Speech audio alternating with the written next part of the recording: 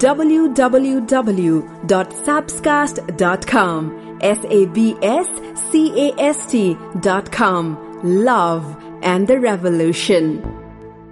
Thank you very much. यहाँहरु साप्सकास्ट सुनिरहनु भएको छ। यतिखेर म नवल परासी आइपुगेकी छु। विशेष गरेर परासी भन्ने ठाउँमा छु।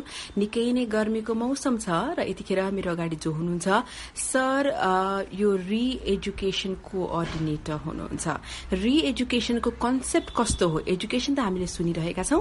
रि-एजुकेसन पुनर्शिक्षाको कन्सेप्ट के कस्तो हो? परासीमा त्यो कन्सेप्ट के कस्तो गइरहेको छ? बाँकी ठाउँमा पनि त्यो कतिको उपयोगी हुन सक्छ जस्ता कुराहरू आज हामी राम सरसँग कुराकानी गरिरहेका छौं। आउनुहोस् सरलाई हाम्रो साप्सकास्टमा स्वागत छ। Thank you very much. मेरो नाम रामप्रसाद पाण्डे हो। म विगत 27 वर्षदेखि निरन्तर शिक्षा क्षेत्रमा काम गर्छु।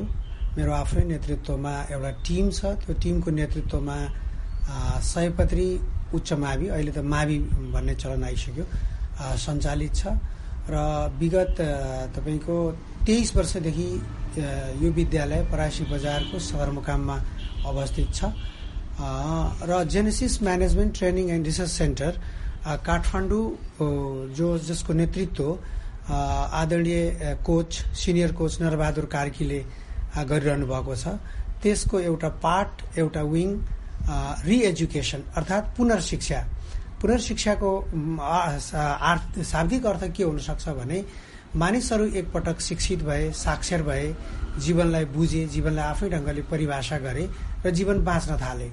तर जेनेसिस म्यानेजमेन्टले एउटा के निर्धारण गर्यो भने यतिले मात्रै मान्छेलाई पुगेन।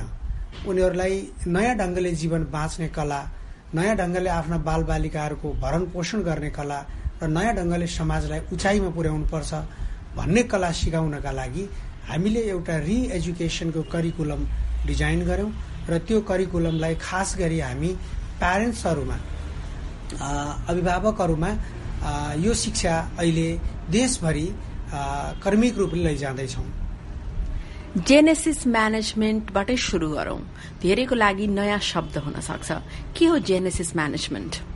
जेनेसिस म्यानेजमेन्ट भनेको जेनेसिस भन्ने शब्दको अर्थ नै तपाईको उत्पत्ति अर्थात् सुरुवात नै हो। त्यसो भएको हुनाले यो Genesis management training and research centre senior coach Narbahadur कार्कीको नेतृत्वमा, जो आईसीएफ को मेम्बर हुनुहुन्छ, इन्टरनेशनल कोच फेडरेशनको मेम्बर हुनुहुन्छ र संसारका उत्कृष्ट कोचहरू मध्ये एक हुनुहुन्छ। उहाँले मानिसहरूलाई जीवन कसरी बाँच्ने, जीवन कसरी रूपान्तरित गर्ने र जुन जीवन बाँच्नलाई मान्छे जन्मेको हो त्यो जीवन बाँच्न कसरी सिकाउने मानिसहरूलाई त्यो करिकुलममा काम गर्ने क्रममा हामी विगत 15 वर्षदेखि निरन्तर यो मुद्दामा, यो अभियानमा सँगै रहँदा हामीले सोच्यौं कि अब यसले मात्रै पुग्दैन। घरमा चुलो चौकोमा रहेका महिलाहरू जसका कारणले बालबालिकाको जीवन अत्यन्तै प्रभावित हुन्छ, ती महिलाहरू प्रशिक्षित हुन सकेनन् भने, ती महिलाहरूले कुरा बुझ्न सकेनन् भने, ती आमाहरूले बच्चा बच्चीहरूको पालन पोषण गर्ने विधिहरू सिक्न सकेनन् भने फेरि पनि हामीले अहिले सोचिरहेको बालमैत्री स्कुल, बालमैत्री समाज र बालमैत्री देशको जुन कल्पना गरिरहेका छौं र हाम्रा थुप्रै लगानीहरू त्यो क्षेत्रमा लागेका छन्, जरामै यो चीज पुग्न सकेन भने होटलहरूमा गरिने, हलहरूमा गरिने वा कुनै खुला मञ्चमा गरिने समारोहहरूले त्यति ठूलो अर्थ राख्दैन भनेर हामीले यसलाई विद्यालयमा अभिभावकहरूलाई बोलाउने, अझै त्यसमा पनि आमा अभिभावकहरूलाई बोलाउने र उहाँहरूलाई यो विषयमा जानकारी गराउने अभियानमा छौं। जेनेसिस म्यानेजमेन्टको एउटा धारणा छ, एउटा आमाले एउटा बालकलाई हात लगाएर मात्रै अथवा स्पर्श मात्रै गरिन् भने पनि 10,000 शब्दले गर्ने काम एउटा स्पर्शले गर्न सक्छ। त्यो चीज त्यति साना र मसिना चीजहरू हामीबाट छुटिरहेका छन्।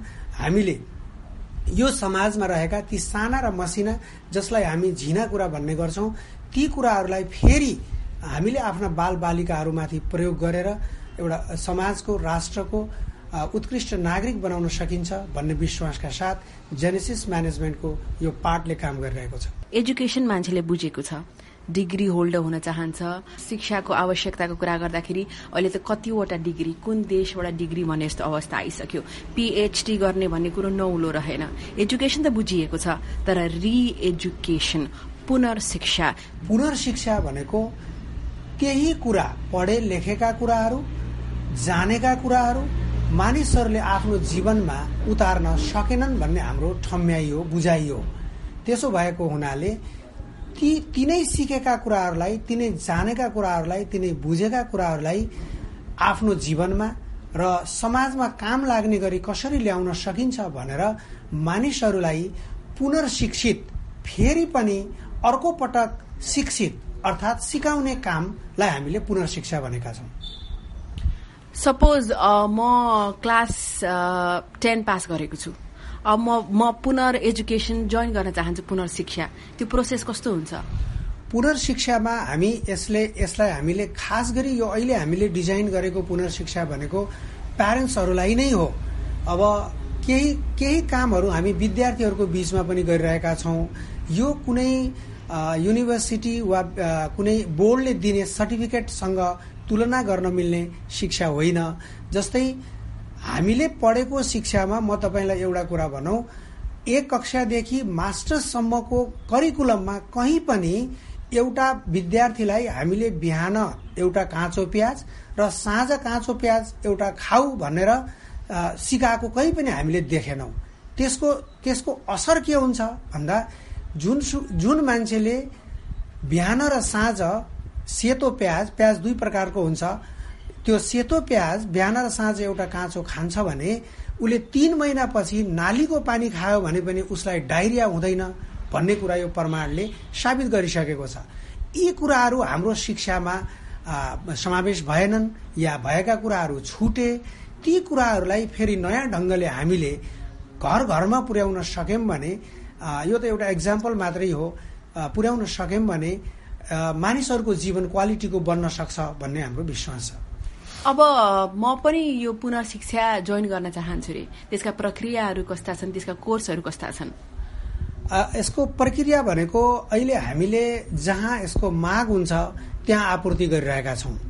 कुनै विद्यालयले, कुनै कलेजले, कुनै सामाजिक संघ संस्थाहरूले अहिले राम नगरपालिकाले एउटा आफ्नो प्रोग्रामभित्र राखेको छ कि आफ्ना वडाहरूमा बालमैत्री वडा बनाउनका लागि हाम्रो भनाइ के छ भन्दा घरबाटै आमा बाउले बालमैत्री व्यवहार गर्न जरुरी छ बालबालिकाहरूलाई।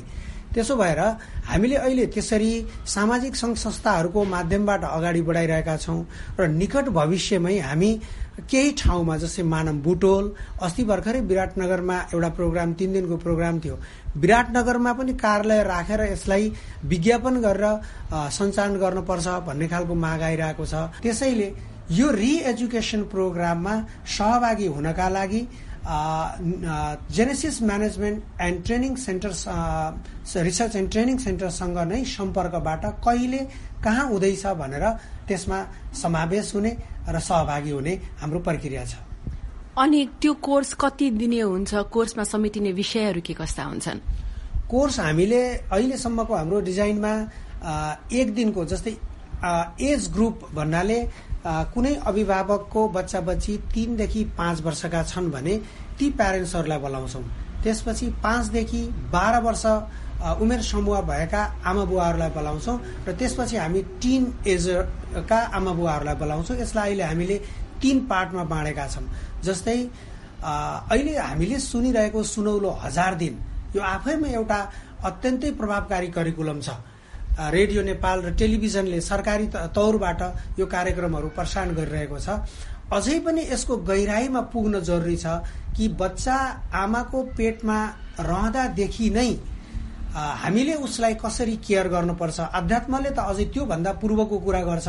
हामी यदि विज्ञानलाई मात्रै हेरेर जाने हो भने बच्चा आमाको पेटमा रहँदादेखि उसलाई आमाले गर्ने स्याहार, आमाले के बोलिन्, आमाले के खाइन्, आमाले के सुनिन्, समाजले उनलाई कस्तो व्यवहार गर्यो, त्यो सम्पूर्ण प्रभाव लिएर बच्चा जन्मन्छ। अर्थात् डाक्टरको बिना अनुमति, बिना सल्लाह एउटी गर्भवती महिलाले एउटा टाउको दुख्यो भनेर आफै दवाई दुकानमा गएर सिटामोल खाइन् भने पनि त्यो जीवनभरि जन्मने बच्चाले त्यो जीवनभरि त्यो सिटामोलको असर बेहोर्न पर्ने हुन्छ। यी साना देख्दा अत्यन्तै साना र अत्यन्तै प्रभावकारी कुराहरू जेनेसिस म्यानेजमेन्टको करिकुलमभित्र रहेको छ। जस्तै एउटा बाउले बच्चा बच्चीहरूलाई के व्यवहार गर्ने, एउटा आमाले कस्तो व्यवहार गर्यो भने बच्चाको मनोबल उठ्न सक्छ, बच्चा सबल बन्न सक्छ। अहिले हामीले समाजमा देखेको शिक्षाले दिएको करिकुलमले के भनिरहेको छ भन्दा बच्चाहरूका 3 साइड अत्यन्तै बलिया छन्। मानिलिनुहोस् शारीरिक दृष्टिकोणले बच्चाहरू विगतमा भन्दा अहिले अत्यन्तै उत्कृष्ट खालको स्वास्थ्य सुविधाबाट उनीहरू लाभान्वित छन्। त्यस्तै सामाजिक ढंगले पनि उनीहरू विकसित छन्। त्यस्तै तपाईको एजुकेसन पनि तपाईँ हामीले लिएको एजुकेसन भन्दा धेरै माथिल्लो तहको छ।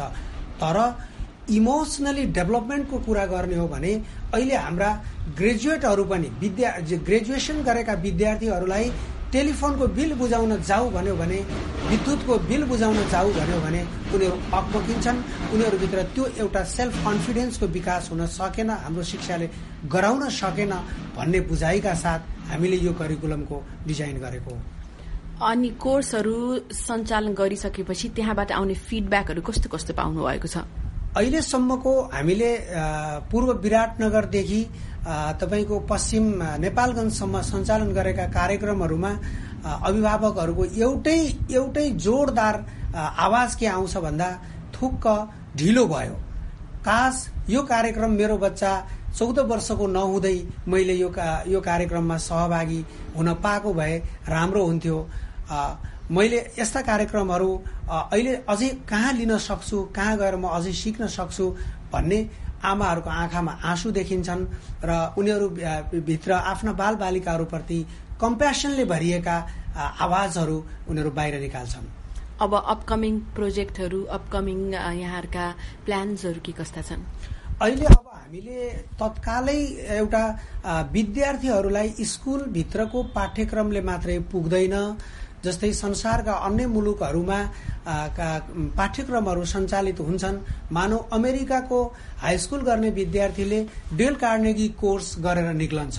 अर्थात् तपाईको त्यहाँभित्र विद्यार्थीलाई तपाईँ हाम्रो नेपाली दर्शन धर्मशास्त्रहरूमा पनि भन्छ विद्या दिविद्यम छ, शस्त्रम छ, शास्त्रम छ। अर्थात् 2 प्रकारको विद्या हुन्छ। एउटाले जीवन बाँच्न सिकाउनु पर्छ, एउटाले तपाईको जीविकोपार्जन गर्न सिकाउनु पर्छ। त्यो हामी कहाँ अहिले जीविकोपार्जन गर्ने मात्रै शिक्षा चाहिँ वास्तवमा भन्ने हो भने थोपरिएको छ। यो शिक्षाले मात्रै पुग्दैन।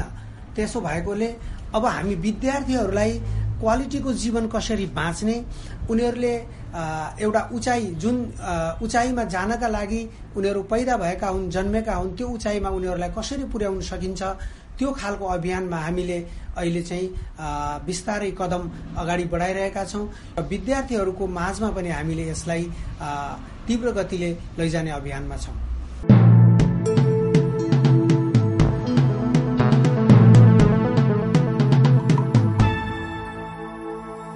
www.sabscast.com sabscast.com Love and the Revolution.